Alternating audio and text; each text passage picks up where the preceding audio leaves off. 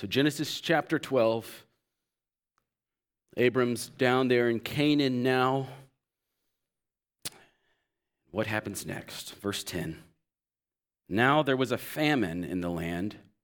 So Abram went down to Egypt to sojourn there, for the famine was severe in the land. When he was about to enter Egypt, he said to Sarai his wife, I know that you are a woman, beautiful in appearance.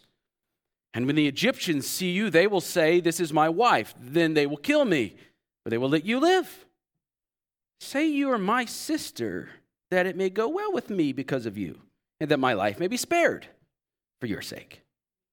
When Abram entered Egypt, the Egyptians saw that the woman was very beautiful. And when the princes of Pharaoh saw her, they praised her to Pharaoh.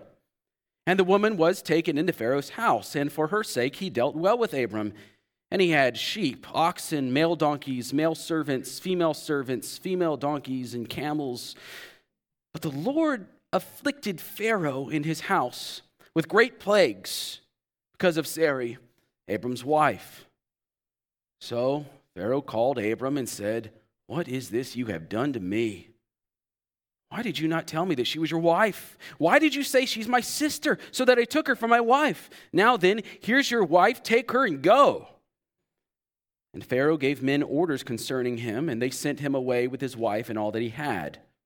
So Abram went up from Egypt, he and his wife, and all that he had, and Lot with him, into the Negeb. Now Abram was very rich in livestock, in silver, and in gold. And he journeyed on from the Negeb as far as Bethel, to the place where his tent had been at the beginning, between Bethel and Ai, to the place where he had made an altar at the first. And there Abram called upon the name of the Lord. Well, this is God's word. You can sit down. Let's pray. Lord, give us understanding of what seems to be a very strange story. Lord, I pray that our hearts might know who we are in this story and know for certain that we are not God, that we are the sinner, Abram, in need of your redemption. So, Lord, calls us to see, hear the grace, the mercy, the beauty of your gospel, and give us repentance and faith. We ask this in Jesus' name. Amen. I don't know if you remember, but when we were studying Matthew's gospel a few years, oftentimes I pointed out to you that Matthew had only selected particular stories from Jesus' life. We didn't get a whole biography of Jesus' life. We got selected stories because the Gospels are not biographies. They're carefully curated for one purpose, to prove to us that Jesus is the Messiah. So Matthew, in writing the Gospel according to Matthew, led along by the Holy Spirit, he was carefully selecting stories that showed how Jesus is the Messiah because Jesus is fulfilling those Old Testament types and prophecies. We don't get all of Jesus' life because that's not the point of the Gospels. Well, Genesis is similar. Moses, who wrote Genesis, led by the Holy Spirit, has carefully selected events in the history of the world and in Israel's history that help to shape the worldview and the theology of the Israelites and us. He's teaching his people who God is, what God is like, what God is doing in the world, what he will be doing in the world in the future, and how God redeems and how God saves. This is a theology textbook in narrative form. We need to think about that then as we consider stories like this one. These stories that are included and which stories are not included. And in our text today, we have a rather unusual and an especially unflattering story about Abram, the grandfather of the Israelites. Why is this story here? Why is this story in Genesis? And why does it come at this point in Genesis? Right after Abram's obedience. There's There's one really big theme here that helps us to answer that question. It's a main idea that is working itself out here in this text and really all throughout the scriptures, but particularly here. And that theme, that main idea is this: our redemption is not dependent upon us. God's plan of salvation is not dependent upon Abram's righteousness or Israel's righteousness, and his salvation of you and me is not dependent upon our personal righteousness. God's plan is dependent upon God's righteousness and his faithfulness to his promises. And we're going to see that today. So let's review a little bit. Kind of give you some context, especially for those of you who are visiting today. 2 weeks ago, we saw the grace of God on Abram when God called Abram out of Ur of the Chaldeans. He was a pagan there, and God called him by God's grace, by God's mercy. Last week, we saw that Abram's obedience to the call was the faith of Abram. Abram heard God, and he responded in faith by obeying God's call to go. Well, here in this text, what do we see happen? That faith that is so famous begins to falter, doesn't it? The question that we ask is, what happened? Why, Abram? What happened to you? Here we were praising God that Abram has been given this faith to believe God and believe God's promises, and Abram is marching through Canaan, remember, and he's setting up these altars, and he's worshiping God. He hears from the Lord. He believes the Lord. He sees the Lord. And remember, despite all of those circumstances in Canaan, he's an old man. He's got a barren wife. There's Canaanites in the land. And yet, in hope, he believes against hope, as Paul says. It all seems to be going so well. And then for some reason, he comes up with this dishonest, selfish, spineless, faithless scheme to pawn off his wife for his own protection. So how did this happen? How did we go from verse 4, so Abram went, as the Lord had told him, that's obedience, to verse 13, say that you're my sister. Well, the key event that stands between these two seemingly different Abrams is verse 10. Look at verse 10 with me. We oftentimes skip right over this one, but we are meant to see here that Abram's faith has been shaken by a trial, and the trial is this famine. Look at verse 10. Now there was a famine in the land, so Abram went down to Egypt to sojourn there, for the famine was severe in the land. Now what land is this? It's mentioned twice. The land that God called Abram to. Go to the land I will show you. He shows him land. Here's the land. And here we are. The land that God promised to Abram's offspring. And this land is lousy. It's pretty lousy. There's a famine. And not just a famine, but a severe famine. We hear that and we think, okay, famine. But what that means, think about what this means. The seasonal rains did not fall. So the grasses didn't grow in the valleys. So there's no grazing for Abram's livestock. Or anyone's livestock. Crops are failing all over the country. That means families are going hungry. That means little children aren't getting enough to eat. What happens when your children don't get enough to eat and you're a dad? You'll go to war for them, won't you? So that means the tribes in Canaan are battling over scarce resources. It's getting dangerous to be in Canaan. A severe famine that we read right over is really bad news. And Abram looks around, and though he has believed God's promises so far, he's kind of beginning to doubt.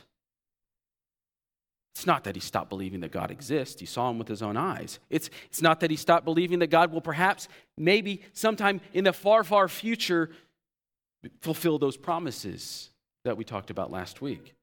But in the meantime, right now, the famine has brought doubt. This trial has brought fear into Abram's heart, and that's what leads him down into Egypt.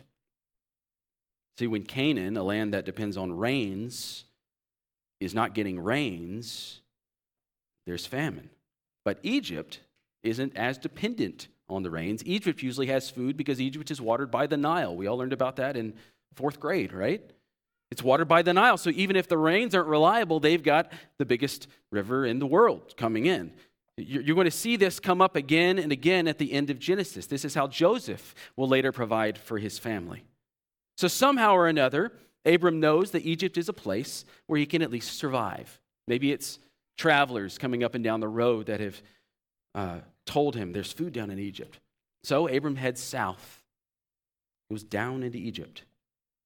But now that doubt worm has made its way down into his head and into his heart, the prospect of going into Egypt brings more fear, doesn't it? And here's the rationalization that I imagine that Abram's experiencing or that he has thought up. If God is having trouble bringing rain to Canaan and making this land of promise a place I can live, then it's doubtful that this God can protect me in Egypt. Egypt has different gods. Egypt has a powerful king. So if I'm going to go down to Egypt, I'm going to have to take matters into my own hands. Sarai, from here on out, you're going to have to pretend you're my sister or else they're going to kill me and take you. And that's kind of what sets up the story. Now, I want you to think back to last week. Think back to God's promises to Abram. Verses 2 and 3. And this is the reason why Moses has written the story this way and put these two events through that I'm sure chronologically happened in history right next to each other in Genesis. This is a test for Abram. Will he believe those promises even through the famine and this sojourn into Egypt? Now, what are those promises? Promise 1, do you remember? I will make of you a great nation. Now, let's stop right there. If God is going to make a great nation out of Abram, that means he's going to bring children to Abram. Now, does Abram have any children yet? He doesn't. So if Abram is believing God's promise, then he should be able to trust that God is going to preserve his life no matter what, at least until he has children. He can rest easy going down into Egypt. He doesn't need to scheme like this. Let's look at the next 3 promises, promises 2, 3, and 4. I will bless you and make your name great so that you will be a blessing. 3 promises. Can this happen if Abram is dead? It can't. Promises 5 and 6. I will bless those who bless you, and whom who dishonors you, I will curse. Now, if you remember last week, these 2 joint promises are the most functional promises in this situation going into Egypt. This is the protection clause to God's promises to Abram. God called Abram away from his family and his tribe and his nation, that is, away from his place of protection, and he called him to an unknown place where he would be a stranger, a sojourner. But God promised to protect him there. Has God protected Abram so far? He has. It's not like his situation's changed that much. It's not like Sarai was ugly in Canaan and then she became beautiful as they made their way into Egypt. Sarai's beauty has not created a problem yet in Canaan. If Abram believed that God would protect him, if he truly believed God's going to protect me no matter what, he could walk down into Egypt, go right into Pharaoh's house and tell him what's what, couldn't he? He has God on his side. If God is on his side, who can be against him? Abram is untouchable. That is how sure and strong God's promise of protection to Abram is. Would you see the surety of that promise?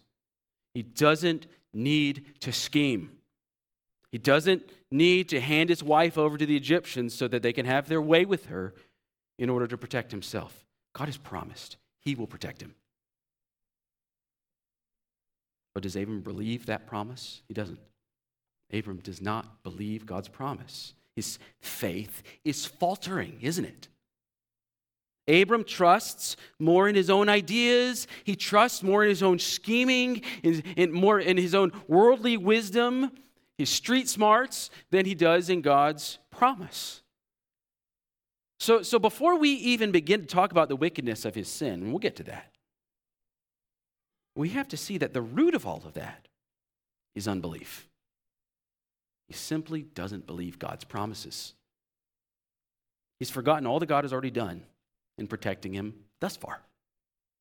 He's already forgotten the appearance of the Lord to him. That moment when Abram responded in worship and set up an altar. And when that faith begins to fail, that's when the fear and the anxiety start to kick in, like we talked about. And when the fear and anxiety take over Abram's heart, when fearfulness instead of hope becomes his operating system, that's when Abram begins to think, sinning against my wife, putting my wife at risk, is a safer bet than trusting God. Oh, no, we look at this. We read this. I mean, Abram, you are so dumb. See, why can we do that? Because we have the perspective of the whole Bible. We can see into Abram's future, can't we? We know that by God's own mercy and grace toward Abram, he's already chosen Abram. He's already secured him as the one through whom the promise will come. We see the promise. We know that by God's own powerful word, he's called Abram out of paganism and rebellion against God. And that effective call has born in Abram a faith that we talk about even today. We know that God has been faithful to Abram thus far. He's brought him all the way through the Canaanite-occupied land of promise without a scratch or even so much as a threat to Abram or his wife. And because God is the one who made the promises to Abram, we, the all-seeing reader, know that God will be faithful to those promises. But Abram forgot all of those things, not because he's stupid, but because of this crisis, this famine.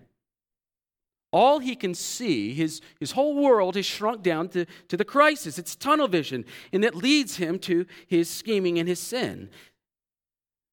This is how sin works, isn't it? When there's a trial, when there's a temptation, when we are suffering, we forget about the grace of God toward us. We forget about the promises of God. What promises? Well, promises like the resurrection hope. The resurrection hope. This promise that God has given us of the new creation that is out in front of us. We begin to believe in a crisis that this world is all that there is. So what do? Well, we live in the dark hope of this world rather than seeing with new creation eyes what God is creating already. And that earthly mindedness in the dark leads us to things like greed because we think this world is all there is. Well, we want all that we can take. It leads us to anxiety because we feel like if we're under threat in this world, well then, we begin to be fearful, don't we? And what do? We lie and we cheat to secure our place in this world. We'll do whatever we can. Or think about the assuring promise from God that having been born again by the Spirit, we have already been made new. 2 Corinthians 5:17. If anyone is in Christ, he's a new creation. Is a new creation. Now, the old has passed away already. Behold, the new has come already. Christ on the cross has defeated the power of our flesh. Christ in his ascension has sent his Spirit to us so that we already have power over sin. But what happens when we're in that crisis, during that temptation, or whatever it is? We forget that, don't we? We give in to our old temptations because we don't believe the truth. We respond to difficult situations, trials, famines, with anger.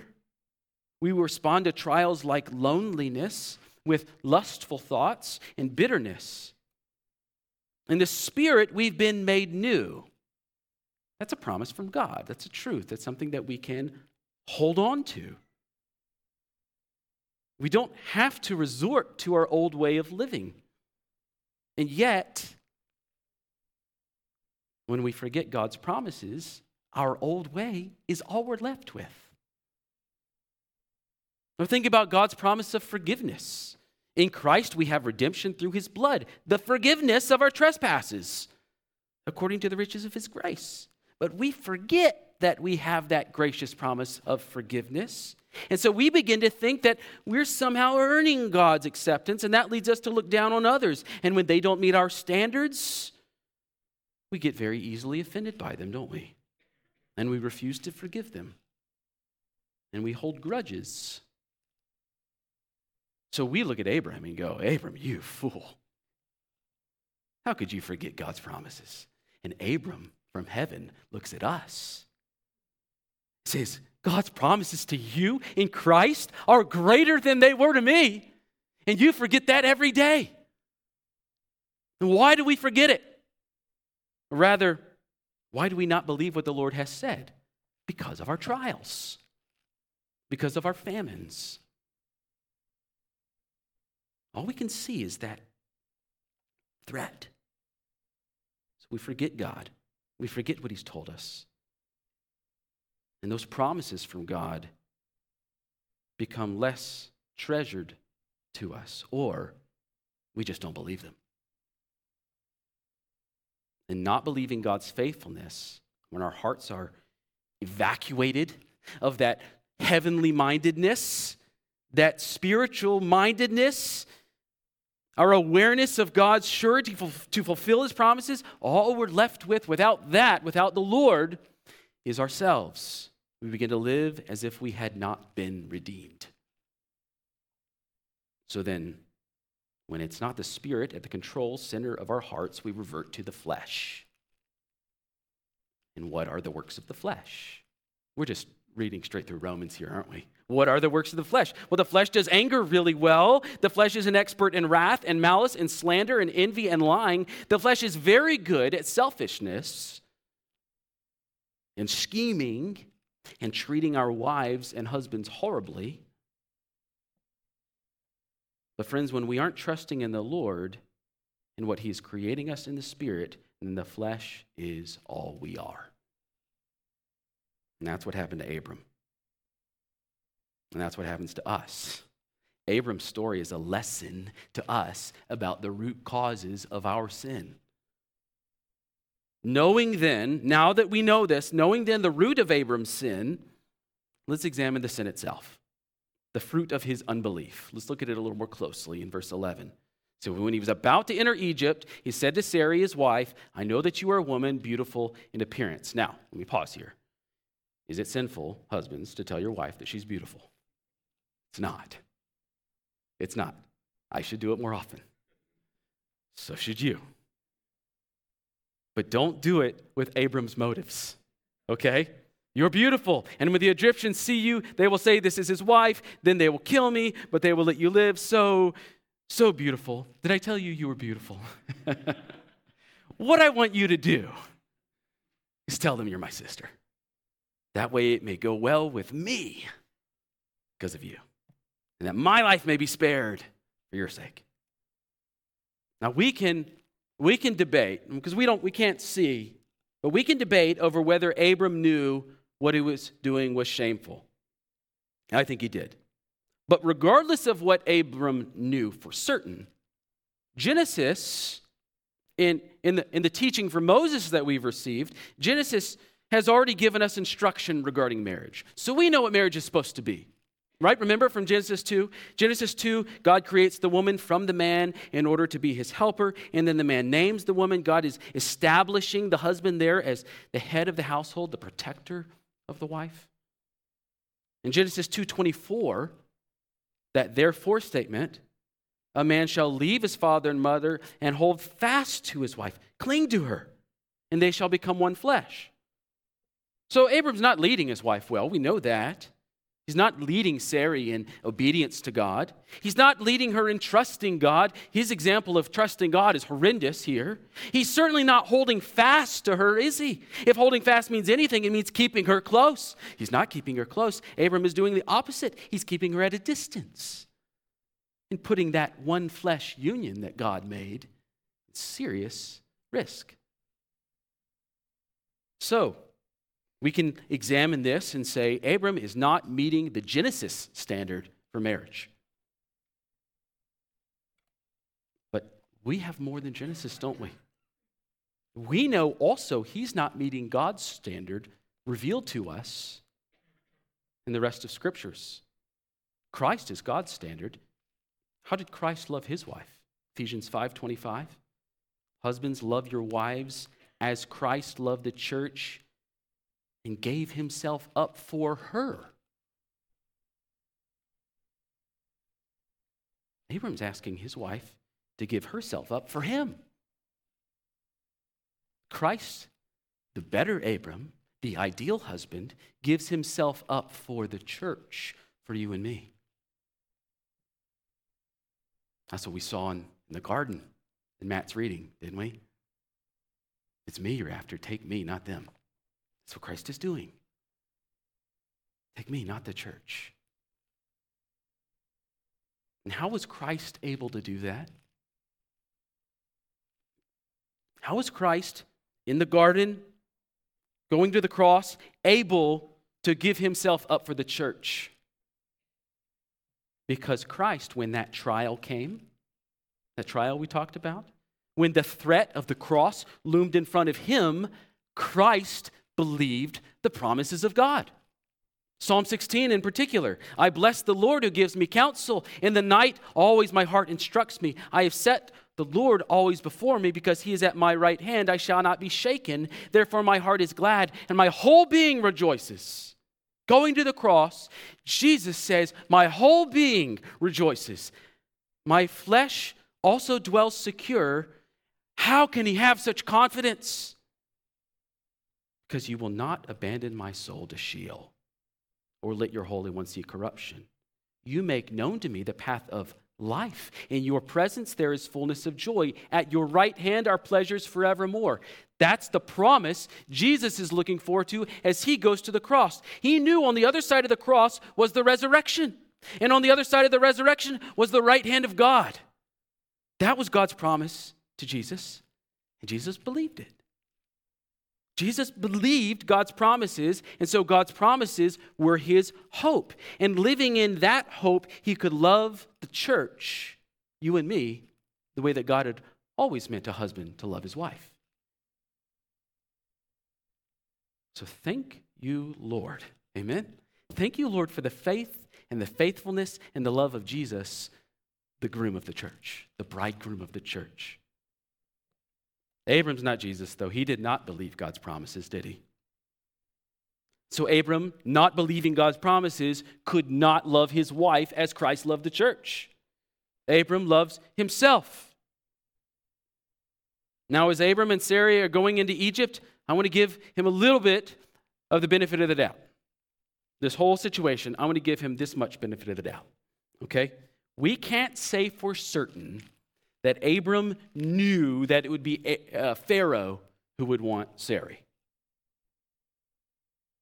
So just best case scenario, maybe Abram assumed when he got into Egypt, some other guy, some less powerful person would want Sarai, and Abram could stall, right? So he could hem and haw and make excuses and kind of negotiate with that guy about the bride price until it was time to leave Egypt, and then he would up and go with Sarai, and they would be scotch-free. Maybe that's what he's thinking.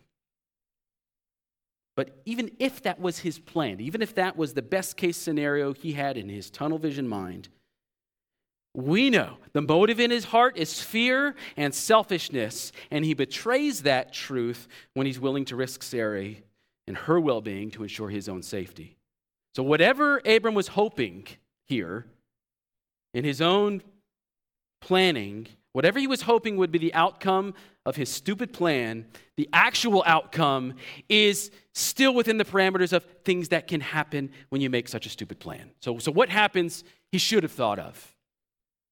Look at verse 14. When Abram entered Egypt, the Egyptians saw that the woman was very beautiful, just as Abram suspected would happen. So his fears are being confirmed for him right here. And what happens, just like I thought that would happen, we do that, right? When we're in that temptation and that trial. And then we become more assured of our own stupidness at that point. And that's what's happening here. And when the princes of Pharaoh saw her, they praised her to Pharaoh, and the woman was taken into Pharaoh's house. And for her sake, he dealt well with Abram. And he had sheep and oxen and male donkeys and male servants and female donkeys and camels. Moses just listing everything. This is a huge list. Why? Because from a worldly perspective, this actually turns out well for Abram. Also, as he suspected it might. He's given a huge bride price for his sister. He's hit the jackpot. He gets rich through his dishonest scheme. So it works out for him, but for his marriage, from a marriage perspective, this is terrible. Sarai's been taken into Pharaoh's house. Now, what happens to her there, we're not totally sure because Moses doesn't tell us. Sometimes when this language is used in the Old Testament, taken into, there's the assumption built into it that this is a full-on conjugal relationship through and through. In some cases, though, in the Old Testament, when this same language is used, that's not the case. It could very well be that the Lord is preventing anything happening to Sarai here. He protected her, perhaps, from being violated by sending these plagues that we're going to see in a minute. It could also be, on the other side, though, that the plagues come as a result of adultery. We don't know for certain, but here's why I believe that Sarai was protected here. In 7 more chapters, in Genesis 20, Abram, who will be Abraham by that time, will do this again. And Sarah, who will be Sarah at that time, will be protected from harm. And it's clear in the text that she's protected from harm because the Lord sends a dream to Abimelech, who is the person that Abraham is trying to pawn her off on this time. And in that dream, the Lord reveals that Sarah is Abraham's wife. And the Lord tells Abimelech essentially, I'll kill you if you touch her. And then Abimelech obeys the Lord. And then it seems in the narrative that Sarah has remained undefiled all the way up to that point. So you have that coming that helps us at least hope that she's protected here. But we also have Psalm 105. And in Psalm 105, inspired by the Spirit, the psalmist says this of this era of the patriarchs in Israel's history. And this would include Abraham and Sarah. Psalm 105, verses 12 through 15 say this. When they, this is the early patriarchs, when they were few in number, of little account, and sojourners in the land, wandering from nation to nation, from one kingdom to another people, he allowed no one to oppress them. He rebuked kings on their account, saying, touch not my anointed ones, do my prophets no harm. I believe that means that's what was happening even in Pharaoh's house. Regardless, though, of what happened in the house, in the immediate, in the story, it's clear what Pharaoh's intentions are, isn't it? He's adding Sarai to his harem. Sarai is at risk of being violated, and Abram has clearly failed. He's failed to love his wife. He's failed to protect her. He's failed to protect his marriage. He's failed to protect the woman who will bear the offspring, the promised offspring. He's failed to protect the promise of the offspring. He's failed as a follower of the Lord. He's failed as the representative of the Lord to the nations. He's even failed to be good at sinning. If this whole plan of redemption that the Lord has in mind, if this blessing to the nations that was promised to Abram was dependent on Abram's faithfulness and his righteousness and his goodness, then the story would be over. Abram's failed. It's over. Genesis would end in verse 16. The Bible would end in verse 16. The last line of the Bible would be, Abram got all this great wealth, but the God of creation failed in his plan of redemption because of Abram's sin. Man's sin was just too great for God to overcome. God wanted to redeem the world so much, how he wanted to redeem the world, but he couldn't. Why? Because man's free will was too great of an obstacle for him. And you know, when a man refuses to believe God's promises, there's nothing God can do about it. Thank God that's not the pattern of Scripture. Thank God that God is greater than that. Amen? Adam's sin yet God's plan continued on. Cain sinned, God's plan continued on. Noah sinned, Ham sinned, the whole world sinned at Babel, and yet God's plan of redemption continued on.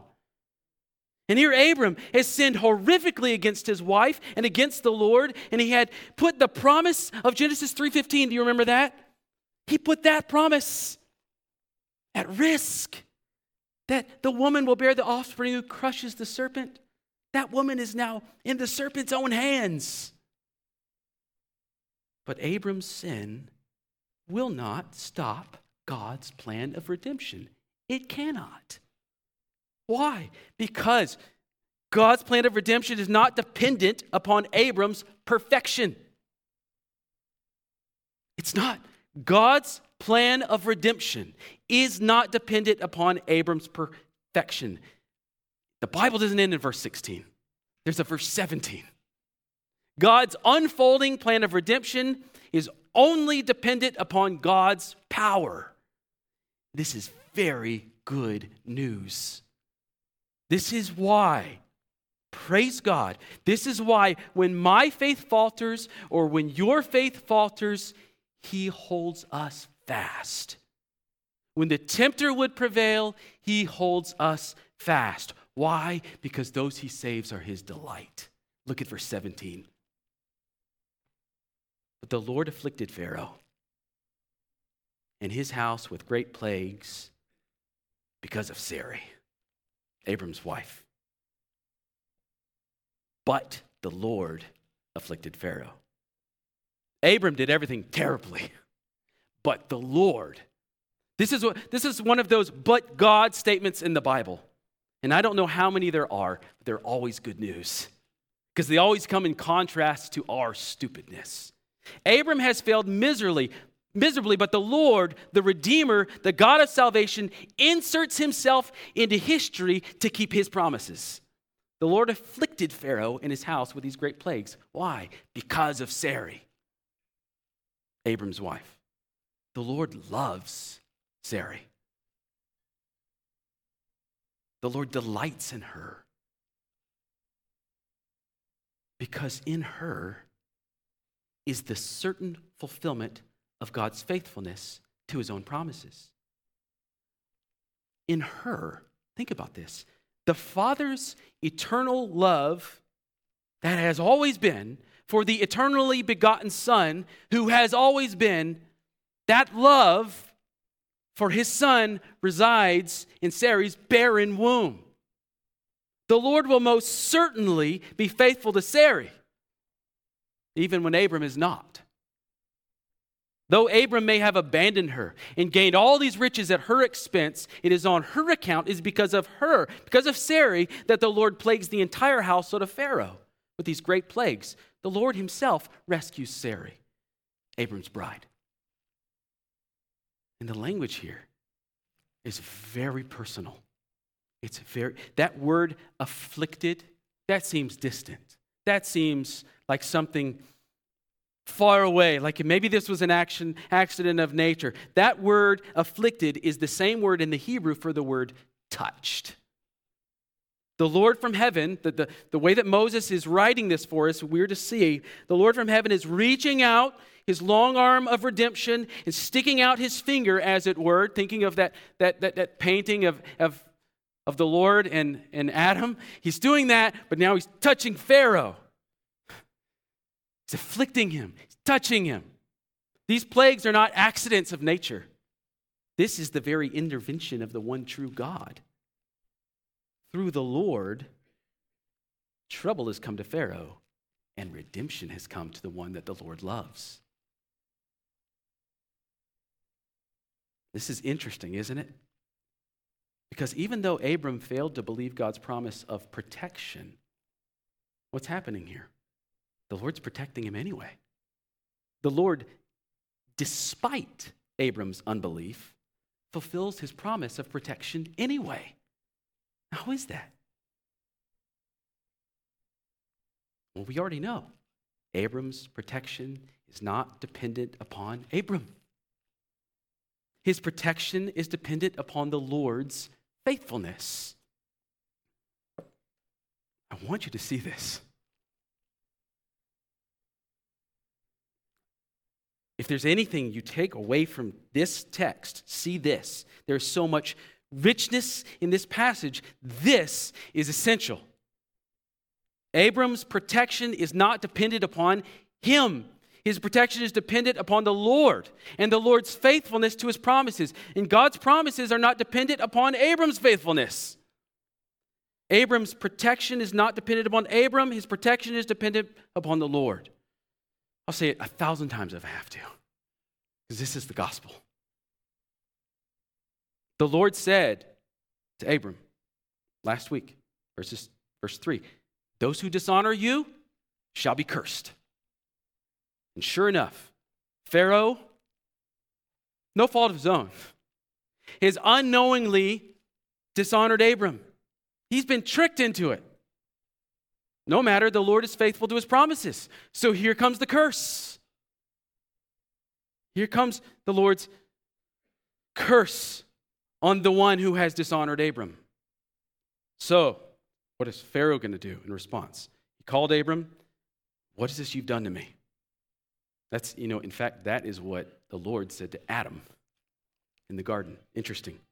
That was Adam's sin. Here's Abram's sin. Here's the Lord almost speaking through Pharaoh in this, at least as an echo for us as we're reading. Pharaoh called Abram and said, what is this you've done to me? Why did you not tell me she was your wife? Why did you say she's my sister so that I took her for my wife? Now then, here's your wife. Take her and go. This sounds like Exodus, doesn't it? Take her and go. And Pharaoh gave men orders concerning him. That means they're going to escort you out of here. You're not coming back to Egypt. You're gone. And they sent him away with his wife and all that he had. So Abram went up from Egypt. Didn't have a choice. He and his wife and all that he had and Lot with him into the Negeb. Now Abram was very rich in livestock and silver and in gold. So he's profited from this venture, which is another fulfillment of God's promises. Not only did the Lord protect Abram through Abram's sin and unbelief, but he blessed him just as he said he would. Go to the land that I will show you, and I will bless you. Here's the blessing. All of that ill-gotten gain Abram received when he sold his wife to Pharaoh, he gets to keep it. Now, this is not a lesson for us to go get ill-gotten gain. That's not the point. The point is, God is faithful to his promises, and that is up to God and not Abram. Abram deserves to die. Abram deserves to die for what he has done to Pharaoh and to the Lord. But instead of death, he gets his wife back. He receives safe passage from Egypt. He's received immense wealth.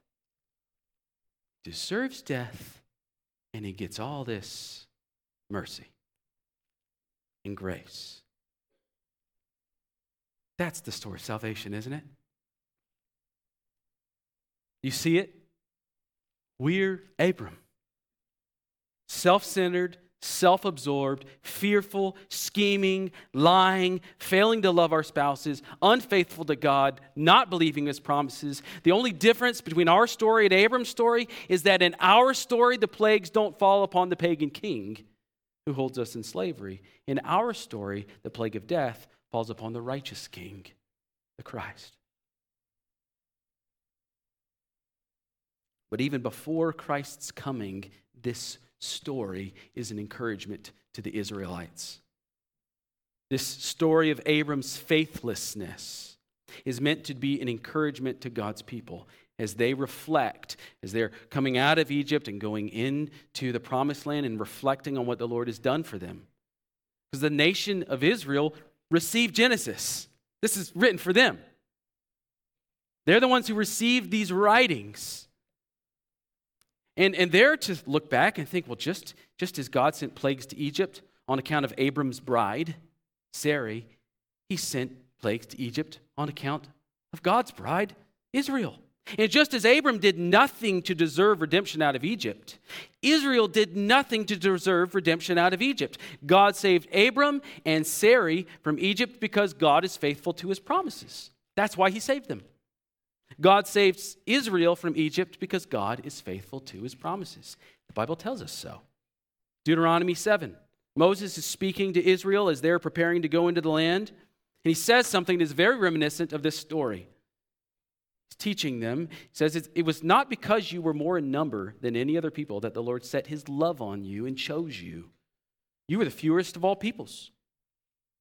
But it is because the Lord loves you, remember he loves Sarai, because the Lord loves you and is keeping his oath that he swore to our fathers, that the Lord has brought you out with a mighty hand and redeemed you from the house of slavery, from the hand of Pharaoh, king of Egypt.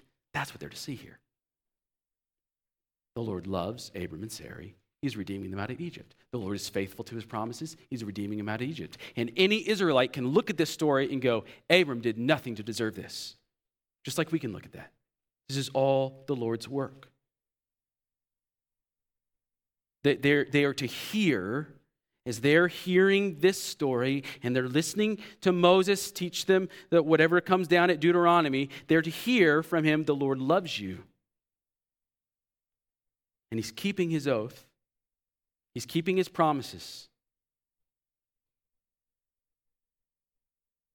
That's how God saves. That's why God saved Abram. That's why God saved you, Israel. And that's also, Del Cerro, why the Lord saved you and me when he redeemed us. Not because he saw in you a perfect disciple, because he knew he would be glorified in redeeming you. His power would be shown in redeeming you. Abram needed that reminder. Israel needed that reminder. We need that reminder. But I believe that Abram got the reminder. I think he received the lesson that God had for him. Look at our last two verses. He journeyed on from the Negeb as far as Bethel to the place where his tent had been at the beginning. Do you remember that last week? Pitched his tent there, made an altar there. You worshiped the Lord there. That place between Bethel and Ai, to the place where he had made an altar at the first. You see this at the beginning, at the first. Moses is showing us he's going back to the beginning, back to square one. He's physically, geographically going back to where that last place he remembers being in right relationship with God. That's what Abram's doing. Before his faith began to falter. He's going back to where his faith was confirmed by God visibly when he saw the Lord. He's going back to the start. Think about the way that Moses is telling us this story. Abram's going up from Egypt. He's escaped from Egypt by the skin of his teeth. And he could go anywhere in Canaan. He might even be tempted, I might be tempted to go hide in a cave somewhere, thinking that maybe Pharaoh's going to come back at me and get all that stuff. Because it's his stuff. But he chooses this place between Bethel and Ai. This altar, sacrifice, and worship. That's what you do at altars. You sacrifice. You atone for your sins at altars. And that's where he goes, this place of sacrifice and worship. And Moses doesn't say, and Abram repented of his sins, does he? He doesn't tell us that. But even though Moses doesn't tell us that, he's painting a picture of repentance. You actually don't see the word repentance in the Old Testament until you get all the way to 1 Kings. And yet there's a lot of repentance happening in the Old Testament before 1 Kings. We're seeing here a picture of repentance. Abram has turned back. That's what repentance is, to turn back towards. With a heart of unbelief, he went down into Egypt. If you look at the language, there was a famine, so Abram went down into Egypt. So Moses is giving us these cues. He went down into Egypt, down into his sin, and the Lord has been merciful to Abram. The Lord has been faithful to Abram despite Abram's sin, and the Lord rescued Abram and his wife. And as a result of God's redeeming work, Abram has turned from facing down south to north. He's turned, he's come back up.